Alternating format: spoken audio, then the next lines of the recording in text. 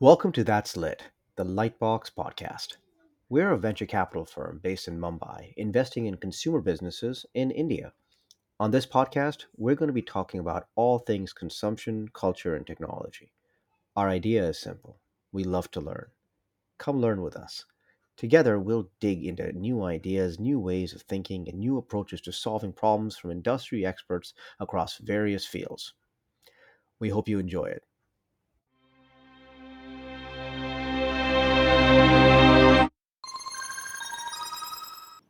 Okay, welcome to our next episode on That's Lit. Our guest today is Ambarish Kenghe, or AK, and we are going to talk to him about product. AK has been with Google for over a decade, and with a small left turn to Myntra for a couple of years in between, also heading product there. He was at Google for the rest of the time. At Google, he was PM at Google TV. He co-founded and led product at Chromecast, and most recently has been responsible for Google Pay, which is probably the most ubiquitous payment platform in India today. So, welcome to the podcast platform. Welcome to the podcast, AK. Thank you, Sid. Okay, so I've been wanting to ask you this for a while. So let's start by asking you, what are some of your favorite product launches in the last few years, outside of your own? Oh, I'm so putting you on the spot.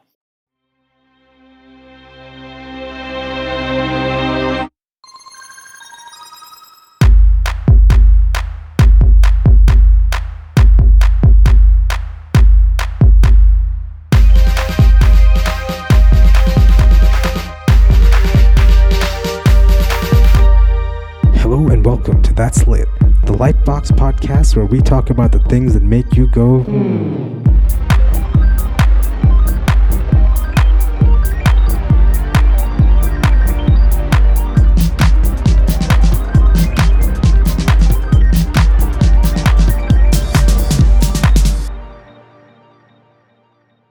So I think I'll get to the last few years. The one that still continues to amaze me, it's like the kid in me thinking, the airplanes fly and that's a big deal.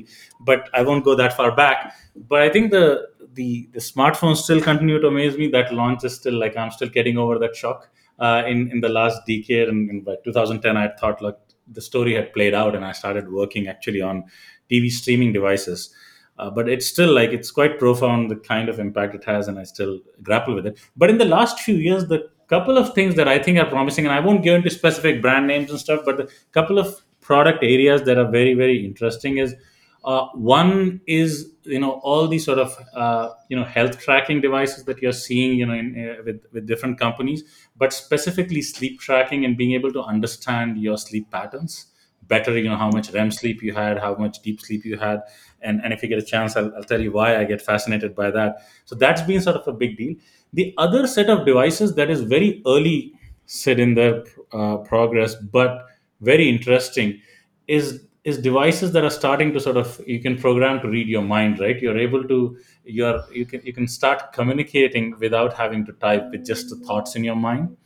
And those devices I think would become more interesting. I'm not going as far as sort of Neuralink, which is very invasive, but that's interesting.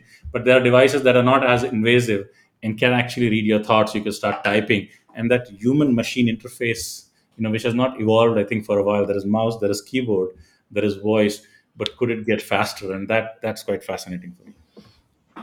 So I think I would love to kind of get a little deeper on that as we kind of go down, because I don't think I'm aware of how that would even work without being invasive.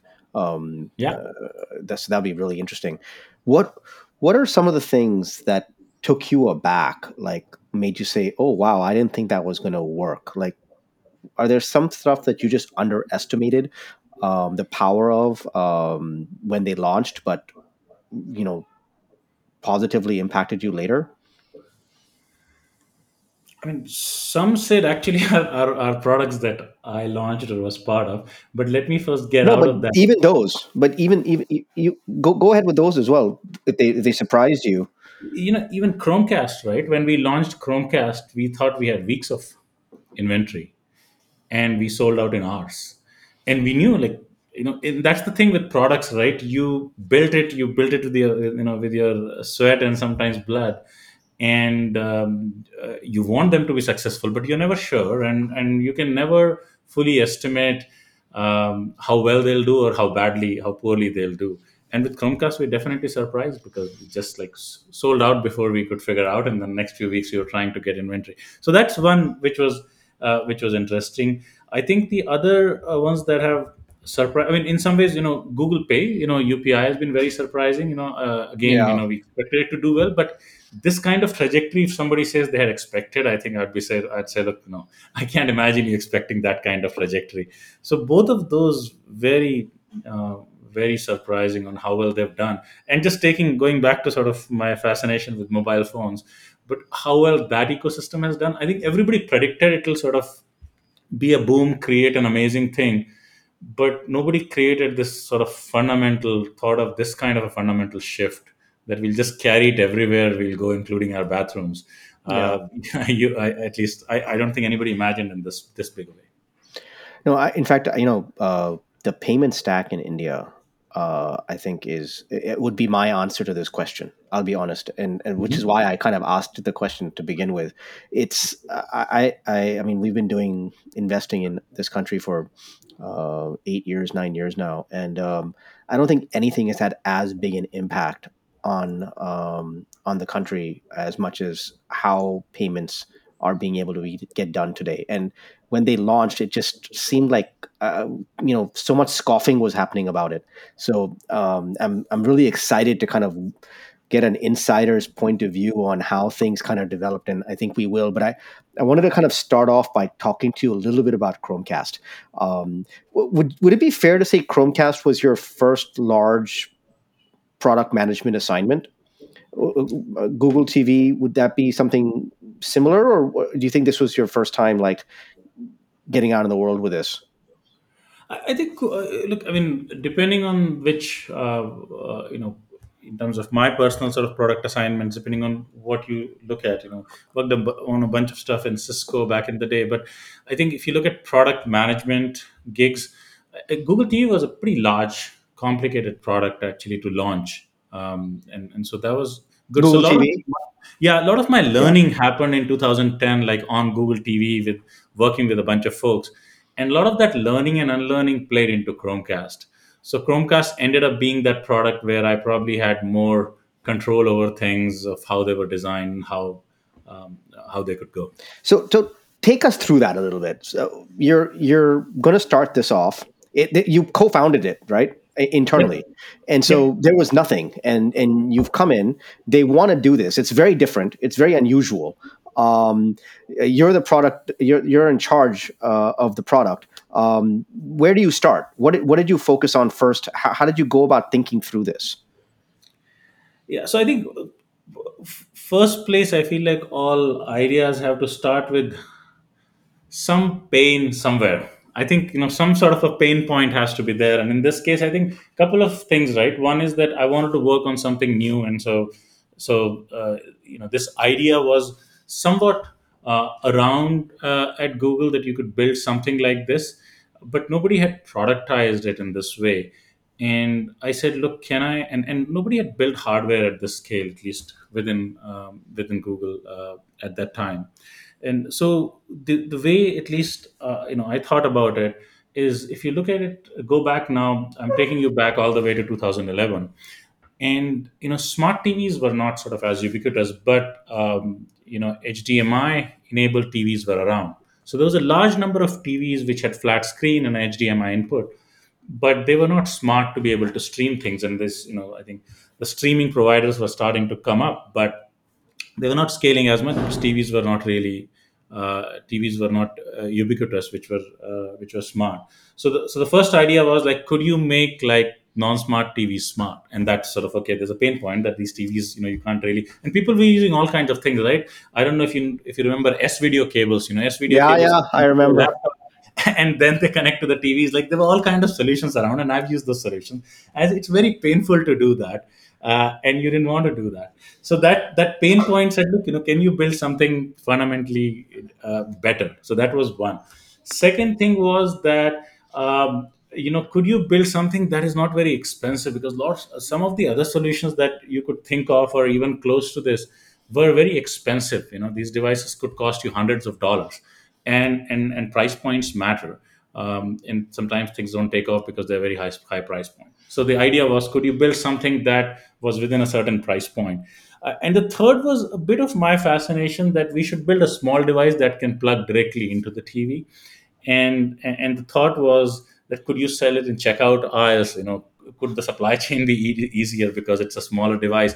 And also, which was a real problem, that you don't have space on your entertainment center. There were so many devices, like somebody had a gaming station and a Console, yeah. cable box and an audio receiver and all these things, and you didn't have another space to keep a box in there. And the last thing that we thought about is that not only did you not have space, you didn't have another plug point where you were, because you Right. had this extension thing and you have all of those filled up. The idea was, could you just get power from the TV? And those are all the things that came together. The beauty of, I think, at least for me, for Chromecast, was that I hadn't really developed hardware before that, and I didn't know as much about hardware, about the development process, how much time it could take, and that was a huge advantage. Not knowing something, you ask a lot of why nots. Like, why can't you do it this way or that way? And I think we ended up bending a lot of quote unquote rules that allowed us to move fast and launch this product fast. That's really interesting. And we've heard this a few different times where the lack of experience was actually a massive advantage. Can you give us an example of something that you guys did with Chromecast? And I assume the fact that you plug it into a USB versus having a box is one of those things that someone who understood hardware might not have done or might not have gone down that road. Are there things that you did with Chromecast that happened because of you and the team's lack of experience, perhaps with hardware? I would say everything. I'll give you a few examples. Yeah, please give us a few examples. For example, building something that small that sat behind the TV. I think the first question you would have as an intelligent person is that, would Wi-Fi ever reach it? Because the TV will act like a shield, and it is so close to sort of all this metal. And how will it even work? Like, how will you ever work? And this is doing video streaming. This is not like getting text. So how do you make something like that work? That's number one, right? If I was expert, I would probably say, look, this is a fool's errand. Don't do it. Number two, right? It's such a small device streaming video at a sort of HD UHD rate.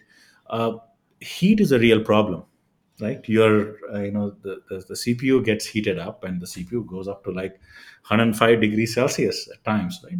Now I don't know where it goes today. I've not been close to the Chromecast hardware, but you would think, like, such a small device, like, why do you want to build a small device that can't, because you can't fit a heat sink in there, right? It's such a small device, the heat sinks are very large. So how are you going to sink heat and make it work and last it longer? That sort of another thing that, if I had known better, I would not have gotten into it. The third one was just the price point at which we are trying to sell it, right? I mean, there was no other device that was at that price point in that time. And if I knew better, I would say, no, you can get to that price point, because I would have started adding up what I knew, and nothing would have added up. The equations weren't adding up, and initially they were not adding up for us either. Same way, the timelines, right? We start, and this device was built in the fastest time anybody could think of the hardware being built. So over and over again, we kept asking, why can't you do a certain way? And the funny thing, Sid, is that when you ask this question, when you say why not, to someone who's very smart in that area, they feel that you know something that they don't know, and they think harder and solve the problem for you. And that was the most surprising thing for me, Yeah. that when you ask intelligent people in the industry why not, they actually solve things that they thought they couldn't. Okay, let's move to Google Pay, and how. Again, I want to. I'll be excited to kind of hear the origin stories there, and maybe you can kind of start us off with that. You've moved back to Google for I Google did, Pay, right? yes. So, are they pitching? Are they sitting there pitching Google Pay to you, saying, "Look, this is what's going on," or is that how you got No, it enticed to was come back? this was a sort of very organic sort of process where, um, Caesar, who's actually left Google more recently. He and I kept talking back and forth for probably a couple of years, and I was very excited by overall, how he approached product and how he works with people, and of course, always excited by everything that Google's doing. And then he explained to me on what was going on and the potential for what could happen. When I joined Google Pay, it was fairly small, but he had that vision, and I could see that that vision can pan out, and this kind of scale can happen. And that just excited me to come back, because the amount of impact I could create just seemed like many folds more. So that's what prompted me to come back. What was that? So I guess when you were thinking through the idea of Google Pay, what is this now? 4 years ago, I Yeah, would but say, right?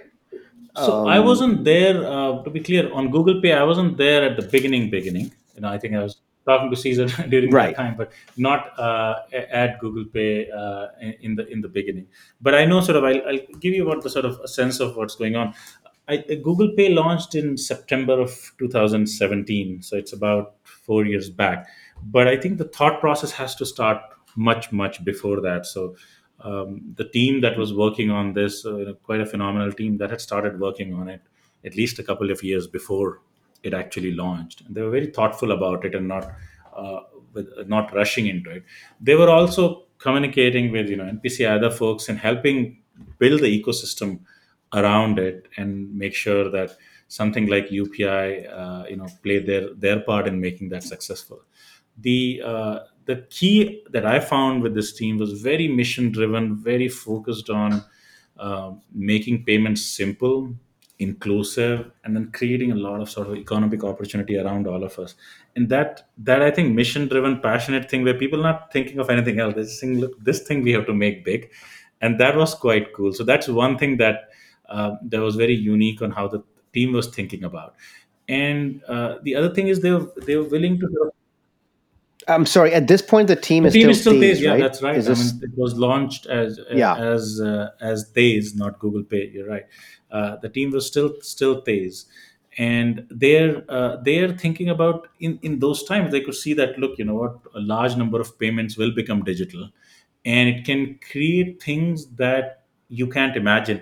And so one way to look at digital payments is, you could just say, look, what, I said I paid you some money over a digital means. The other way to look at it is, it is actually transcending time and space, in a way which is very interesting, in the sense that I don't have to be at the same time at the same place with you, and that enables use cases that otherwise couldn't happen. And the team understood that, and was willing to take a bet on something like that.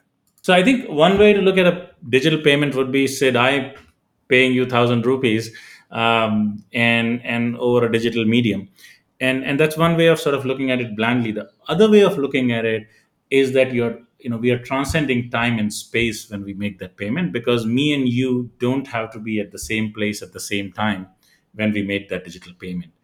And that just enables a number of use cases that otherwise weren't possible. Something like, I have to pay somebody before they show up. I shouldn't have to visit them and make that payment.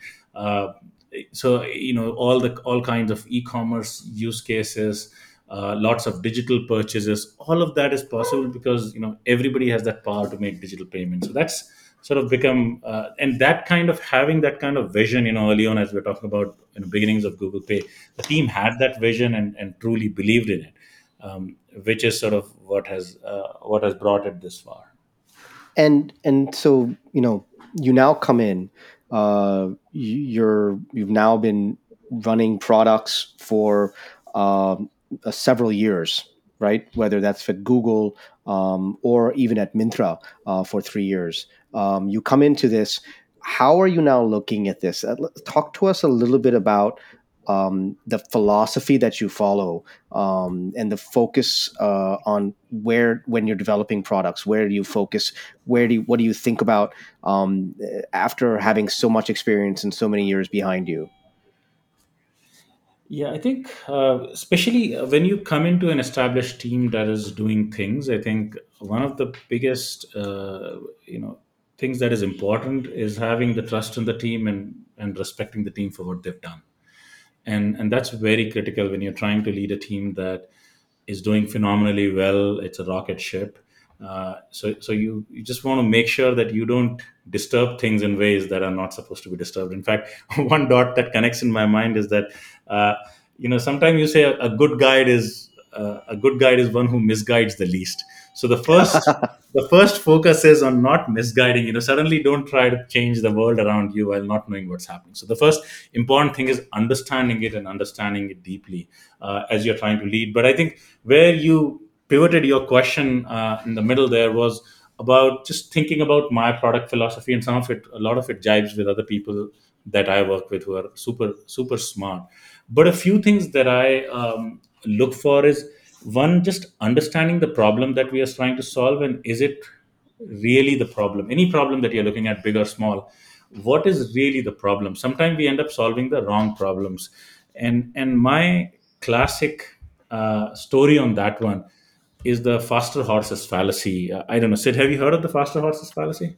No, no. Okay, so then I think people say that if Henry Ford back, and I think this is just a story that's attributed to him, is that if he had gone back in the day and asked people what should he build, they would have Oh, said yeah, faster horses. faster They horse. would have Right, said right. faster horses because that's what they knew. They didn't know there could be an automobile that could be built, and if he had built faster horses versus an automobile, our lives would have been different. And the point is that he understood the problem more deeply. He said it's not that they want faster horses; they want a faster way to travel, something that is easier to maintain, something that is cheaper, and that's what he built. So that's one very key aspect of at least my product philosophy, and saying, look, can we not build faster horses and build really problems that solve the pain point?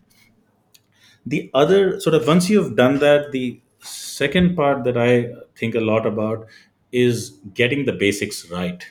And in fact, I've more recently, somehow this came to my mind, and so more recently I've started talking to people about it, is don't get into SOS, the shiny object syndrome. So a lot of times, instead of getting into and focusing on the basics, like we get into, hey, you know what, can we develop a feature that will look great in a demo, but it doesn't really solve the real problem. So if you're doing a flying car, the seats, yes, they're important, but don't focus on the seats, don't focus on the paint, don't focus on how it looks. It's got to fly. If it doesn't fly, there's no point. So you have to, in every product, figure out what is this flying part, right, and make sure that part is efficient, that's going to work. So that's very important. As you go around that, then you say, look, what else do I add around it? And very critical, a lot of time you'll hear that PMs are not product managers but priority managers. It's getting the priorities right, and getting this importance of less is more. That is very critical. And the last thing I'd say on, and there are lots and lots of things that I think about, but at least for this, the last thing I'd say on the product philosophy is thinking about breaking the clutter. You can build a great product, but if nobody knows about it, then it's not helpful. So you have to figure out what is your go to market strategy. How would people know about it? Will they hear it from other people, or are you going to market in a certain clutter breaking manner, or something else that you do, so that more and more people can come to know about it and can get benefited from what you build. Okay, so we're going to come back to that. One of the things I definitely want to talk to you about is launching products, which is, I think, what you is your go to market strategy. But can you talk to us a little bit about less is more, and how that was, how Google Pay got influenced in that manner by, by what you were doing? Yeah, the I good bring this news. up only because, as much as this is a great philosophy within Google, this is not an Indian philosophy. In India, more is more, less is not more, and so it's really, I think, we're also learning, how things are done by watching a lot of times, and so I think this is something that's, I think we need to learn more of, just as a cultural thing. Yeah, well, actually, if you go far back in the Indian philosophy, if you really go, or the Indian way, then less is more was always true. That's actually true. It's Yes. like, if I go into Hindi, right, sai utna dijiye jame kutum samaye, is, just thinking about, just give me enough so that I can take care of my family. I don't want more beyond that. So there was always about sort of simplicity and less. But again, with products, maybe we have changed. But going back to sort of the Google Pay example, the good news is that I think the team generally at Google. I mean, if you look at the Google search page, that's just the sort of that just tells you that how Google thinks about things being simple. And there were search engines before that, and how they were versus how Google has been always. So that's been sort of very interesting, just looking at that page. But Google Pay itself always had that philosophy of being simple, and I just had to carry it forward. And it's hard. One way that has been epitomized in Google Pay is that our UX was from the beginning this entity based thing. We always thought about, solving the problem, right? When you try to pay someone, the first thing you're trying to do is not the amount, not how you will pay. You're saying, who am I trying to pay? Who is the most important problem? So therefore, it was entity based. And then you think about amount and then how you will pay and all of that stuff. So we fully focused on that. And that resulted in it being simple anyway. And that wasn't my invention. It was already there. The key thing which was hard to do, and I think we've tried to do, is as you add more and more use cases. We added bill payments and recharges, you add merchant payments, you add spot to it. So you start adding more and more things. How do you still keep it simple and throw away certain things as you go along? Because if you keep just adding, it won't work. And it's very hard. In general, and said, this and probably heard this also, is that 20% of the features are used 80% of the time or by 80% of the people. That 80/20 rule applies so well in product. But we forget that and keep adding stuff. And when we add stuff, it actually, the product becomes worse, because two things happen. One, and maybe three actually. One is that it becomes too complicated, so the user can't figure out where to focus. If you do eye tracking studies, in your labs or something, it'll be very hard. They don't know where to focus, so they don't know what to do, and therefore they're confused and they can't do anything. So by doing everything, you've done nothing.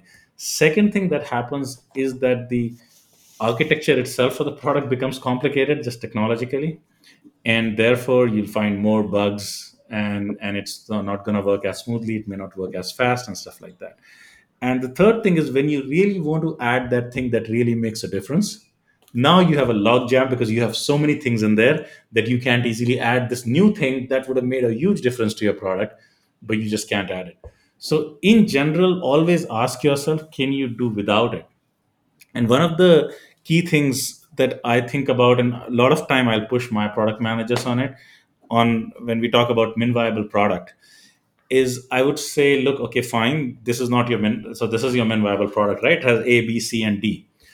Imagine you're launching tomorrow morning and D is not ready. Will you launch or will you not? And if your answer is you will launch, then D is not part of your min viable product. And you have to sort of think really hard about it and keep reducing versus continuing to keep adding. And a lot of times you add because you're not sure what will work. And you have to take a bet. By not taking that risk, you're taking the biggest risk. Yeah. Okay. Let me take this a little bit further. So let's say you want to add something, and then you ask yourself, "Can I do without it?" You say, "No, I can't do without it," and you launch, right? One of the things that you said in one of your interviews was that once you launch, you want, whether it's the merchants or the end users, you want to watch your users very carefully to see the use cases that they're doing to your product. Mhm. Now, we've heard others say that as well. Can you walk us through what you're watching for, and also perhaps a couple of examples of things that, in Google Pay's case at least, you saw users doing that you didn't realize was what you hadn't thought of, and it's become core to the experience? So first, and the first part of your question said on how what you monitor, what you look for. Uh, in general, I think the good product managers have experiments sitting inside all their products and features. So they will always sort of either have ABCD arms or A or B that they would test with, because they would have done user studies, but till they see with millions of users using it, they wouldn't believe those user studies. So that's one, that they're just looking for this or that. I tried giving you this kind of a treatment in the UX versus that, and what are you clicking more, what are you liking more.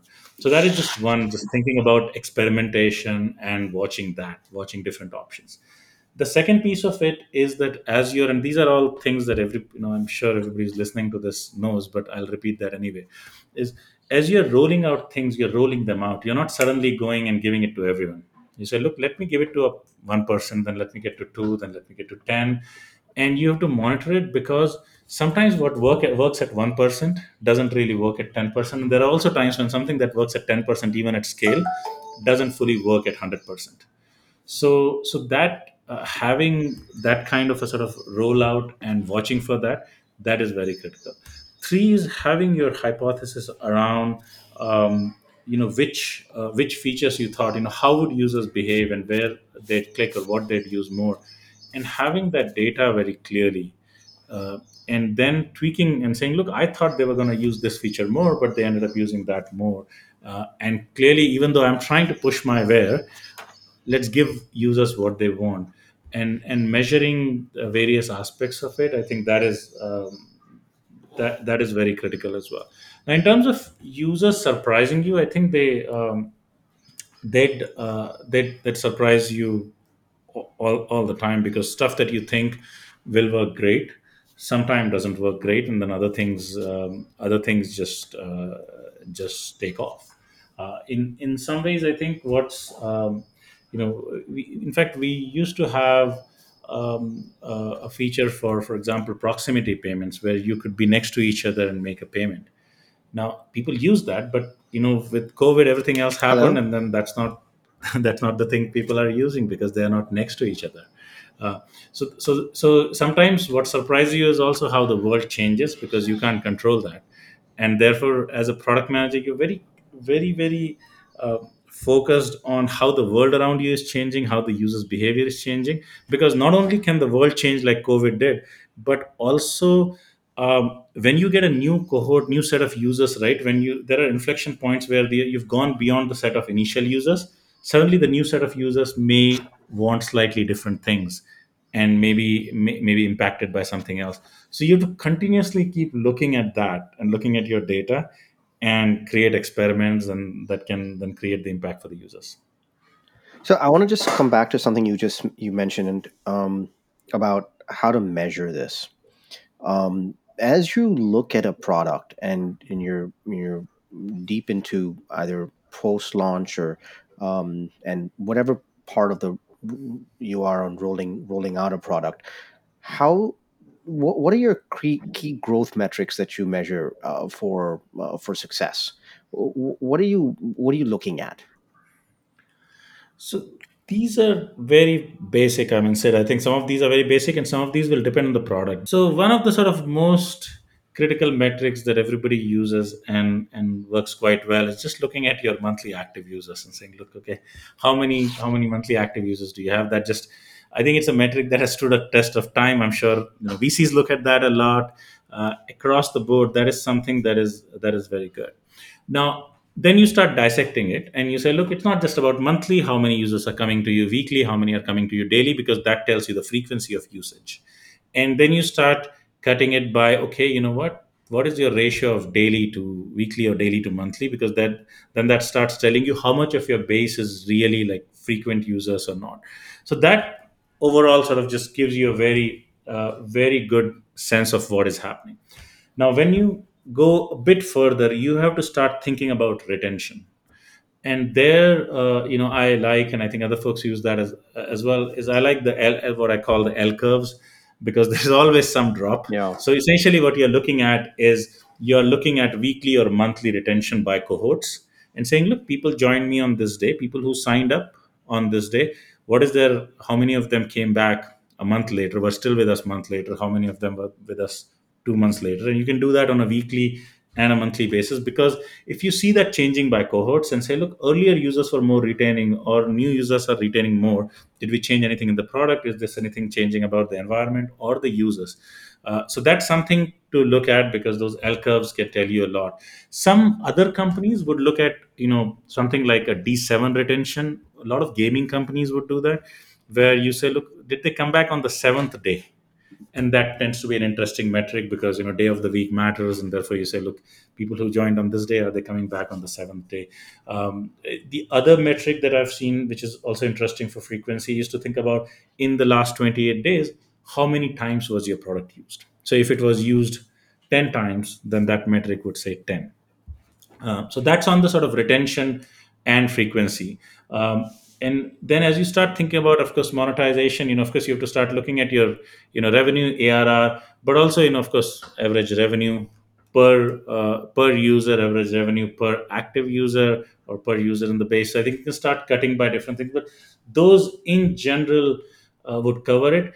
In the end, what I tell people is that these are sort of the basic metrics, staples kind of thing that you could look at every day or so. But then depending on your business, you would have a ton of other metrics. Like we would look at number of transactions a day, how much money is flowing through us. And there's like tons and tons of these metrics, how much, what happened, how much money was transacted in a day or not. And you can look at tons and tons of these metrics. My suggestion to people is to decide based on your business. Some of these metrics, they become your staple, and on all the other metrics, create them and put some sort of an anomaly detection and saying, look, if it moves too much, then somebody's got to look at it. Some alert will be fired, and somebody will look at it to understand why, and at least understand why. Maybe we have to do something or about it or nothing, but at least you have sort of these alerts that help you. And as the sort of business grows, you always find more and more metrics. In the context of India, um, I guess one of the important things to measure would just be whether the transaction went through or not, because you're so dependent on uh, the not only your own product but external products owned by traditional banks, et cetera, as well, right? Yep, of course. Reliability basics, I think, just latency, reliability, all of those sort of are very sort of basic metric that lead to the compound metrics that I talked about. For example, look, speed is a feature. So looking at latency is very, very critical. Same way, I think reliability is a feature. So all of those we have to. In fact, those I am continuously monitoring on a because you don't want any of your systems to go down. So that's a thing that should be just built into, like, that goes without saying. Yeah. So let's talk about, and you touched base on this a little bit earlier with your, your go-to market and breaking the clutter. Um, you've you've got to launch a product, right? What does it take to have a successful launch? You touched on it a little bit. I thought maybe you could go a little bit deeper on this because you've now launched many products. What does it take to launch a product successfully? I think it only takes one thing, Sid: ownership. Okay. But I'll get into more detail. Really, I think what I've seen, the best people who do it well is they have such a sense of ownership about it that they are cross-checking like every little thing and making sure everything is in the right place. Because there are so many things that can break in any product launch, the smallest of the product launch you take. That ownership mindset. A lot of people say, look, product managers should have a growth mindset. I said, look, they should have an ownership mindset. Everything else will fall into place. But what it takes to launch a product, of course, that's a very, very long list of things. Having the ownership mindset, very important. But in the end, I think a few things, right? And I've touched on some of these. Is one is getting the priorities right and figuring out, look, first of all, do you have the MVP? Do you have the min viable product? It's not straightforward to say, look, whether you have the min viable product or not. This is where judgment comes in. And product management, a lot of times people will say, is not a science, right? You always see articles that just say art of product management because a lot of judgment is involved. So you have to judge whether you have the min viable product and not too much more, because sometimes you could add a lot of things to make sure you absolutely have the min viable product. But if you add too much, then that creates less possibility of a success. That's one. Second is making sure your basics work. Like if you've got a flying car, just make sure that flies. The other stuff, you're saying, look, what, I got this basics figured out. The rest of it, I know that may not be perfect. The seats are not the right leather, but fine, I think they're good enough. but the stuff that is really important, the basics, figuring out the basics of it, that is very critical. So figure out your MVP, figure out your basics, and then figure out what is your way of getting to the consumers. How will you reach the consumers? Is it that you're going to get on TV and do an advertisement, or are you going to do some performance marketing, or are you going to do word of mouth and references, where you say, look, I'll start a product and then people will refer it, and maybe you pay them for referrals, or you create some other scarcity thing where we say, look, what, only 100 people can use this product, and everybody can invite only 5 more people. These are all things that people have tried. You need to figure out two things. One is, what would work for a product of your kind, and two, very important, is, what do you believe as a product manager, what do you think will work, and what do you think will you can make work. If you truly believe in that, a lot of times I've seen, when you believe in it, you find tweaks, you find different ways in which you make it work. But that last piece is really important, and it has become more important in the last 20 years. Back in, when the app stores were just coming up, whether it's the Android Play Store or the App Store on iOS, you would not have as many apps. So if you had an app, everybody would try it out and say, hey, I've got a phone, what do I try? I got this new app. Now it's impossible to break that clutter. So you have to find new ways of doing that. For example, with Google Pay, when Google Pay launched, we had scratch cards. We didn't spend as much money on conventional marketing, and the scratch card construct was much more efficient and effective. So you have to find that for your product. Is it, when you launched Google Pay, how did you break the clutter?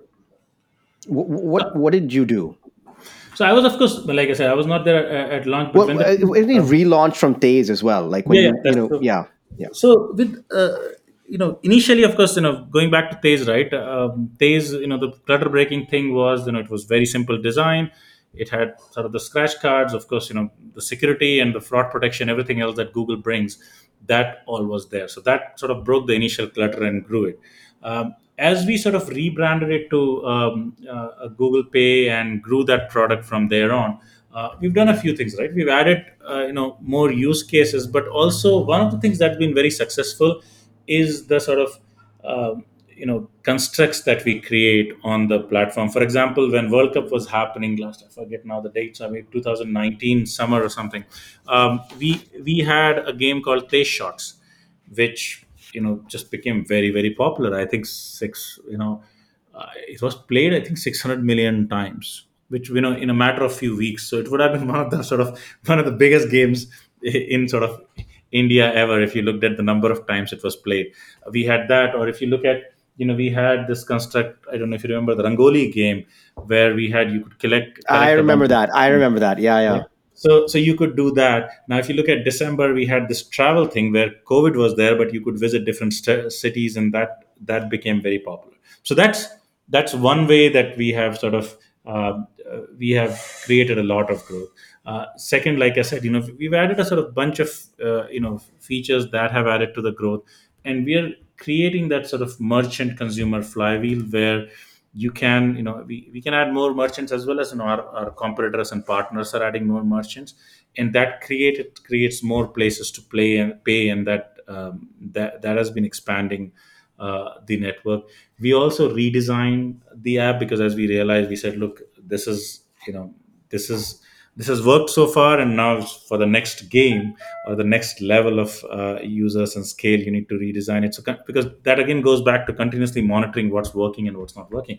And even as we speak, right, I mean, I think we've got a sort of newer design coming where we'll tweak a few more things and bring something else up there. So it's a continuous process. But yes, the growth constructs that we have done continuously, the new features we've added, and just redesigned a bunch of things, that's made a big difference. And that's where things are in product, right? There are specific inflection points that make a big difference. It's not about doing 100 things. Okay, that's really helpful. I wanted to just touch base on hiring. Hiring for a product role. I've always found this, even with our portfolio companies, become product is a very generalized term. Product managers, and if you're not a product manager, hiring for this role is complicated.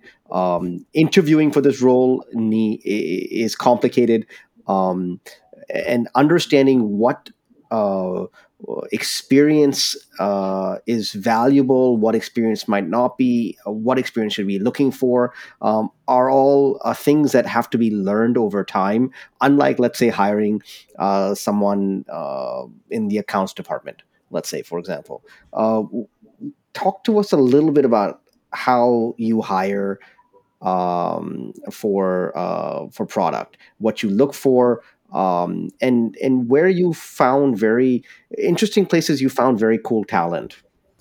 Yeah, I mean, it's a like you said, it's tricky. Hiring in general is hard because it's very hard to test people in an interview, because in that setting, how they behave in that setting could be very different from how they behave in real life when they have to actually do things. Both, you'll be positively as well as negatively surprised. I have very simple things that I look for. I think I mentioned I definitely try to find markers for ownership. Say, look, are you a real owner, and will you sort of feel the ownership and the weight of ownership? That makes the biggest difference. The second piece that I look for is the ability to learn and unlearn. And the way I test it, I generally ask very few questions on the past, how they did something in the past, because that's I find that that's interesting but somewhat easier to describe. But when you throw new problems in them, and a lot of times I throw problems at them that I'm grappling with and I'm considering, should I go this way or that way? And that gives me an insight into sort of how they solve problems and how they're learning suddenly a new area thrown at them. They have to get more data, or sometimes they have to even ask me questions to understand that area. And that tells you like how quickly can they can they ask the right questions, learn. And the way, and unlearning is as critical or almost more critical, because when you have these strong held beliefs that you don't want to move, they can sometimes drag you down. And so I try to challenge people on things and say, look, what if this, what if that, and try to see that things that they truly believe, or during the course of the conversation they've said, look, I think this is the right thing to do. And you try to really challenge them and see how they think about that, and do they see the other aspects, the other side of the coin at all. So that learning unlearning is really important. The last point is about passion. You want to see emotion and passion, because it's not this is a hard job, and I almost think of it as a way of life. You everything around you starts bothering as a product manager. You say, look, why is this switch upside down, why is this table in this place? And then you have to prioritize. But having that passion to start with is really important. So I definitely look for that. So those are the three things that I'd look for. I'm looking for like continuously proof points in their past, proof points through sort of testing certain things that I can. But one thing that said I do after every interview that I do, and everybody who's interviewed with me knows this, is that I close my eyes and say, can I imagine reporting to this person? Am I inspired enough? Did they tell me things that I don't know? Are there things that I learned from them? And if I can say yes to that, then it's easier. Then that works for me, because that means you can get somebody who you can trust, who you can leave alone, and they can create great products. Oh, that's a good one. I'm going to try that. I want to try that. Okay, I have time for one more last thing, and I want to bring back what you said at the very beginning of this podcast and have ended on that note. But you're excited about the how products are going to be using not your voice, not your typing skills, but your mind. What's a product? How are they going to do that without being invasive? And where does this go, real quick? Look, this has been, it seems it's been around for a while. I mean, I have to dig it up, but I think somebody at MIT had done this helmet through which they had tweeted a few words. And this was a while back. Like, I can, I remember this. I remember right? the helmet. Yeah. Now, this was a helmet. Remember, it was a helmet. It wasn't a Neuralink or anything Yeah, invasive at that's all. true. That's right. I Uh, didn't realize. I so, remember that. so Yeah. I think so. Both, and the way my mind went to this is I'm very, everybody who's talked to me in the last year and a half knows about this, but I've been very impressed by this book called Why We Sleep. And and there he talks about how, and this sort of got me thinking about these products and the sleep products, is how in the last 5 or 6 years the technology has improved so that they can actually measure what's going inside your mind. somewhat, like what kind of signals are happening. They talk about these sleep spindles, other things that are happening inside your mind, and it seems that they're able to catch some waves. I'm not expert on sort of these waves in hardware, but and there are products out there. I think there's a product called Muse, I think, on Amazon, or the other places where you can find these products. I haven't. I need to actually. I'm looking to try some of these. Is and I don't. Again, I don't know whether they're safe or not. I think they are, but you should be able to sort of understand some of these waves. Based on the electrical signals inside your brain, and that, my guess is, allows you to train these devices and say, look, when you see this kind of a wave, then it means this wave means A, this wave means B, and then it could get more and more complicated. In fact, that book, it talked this Why We Sleep book. It talked about how they could sort of train people and show them images and measure the impulse. And I could show you image of a car, image of a tree, image of a diamond, stuff like that. And then when we were sleeping, if you dreamt about them, I would just wake you up and say, hey, were you thinking about a car?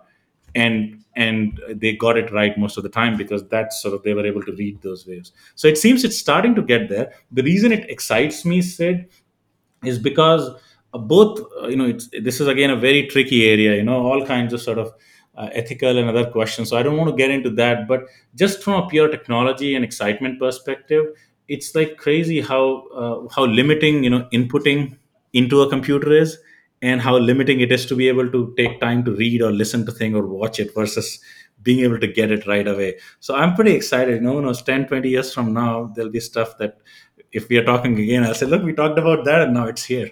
See, now it's going to be on record.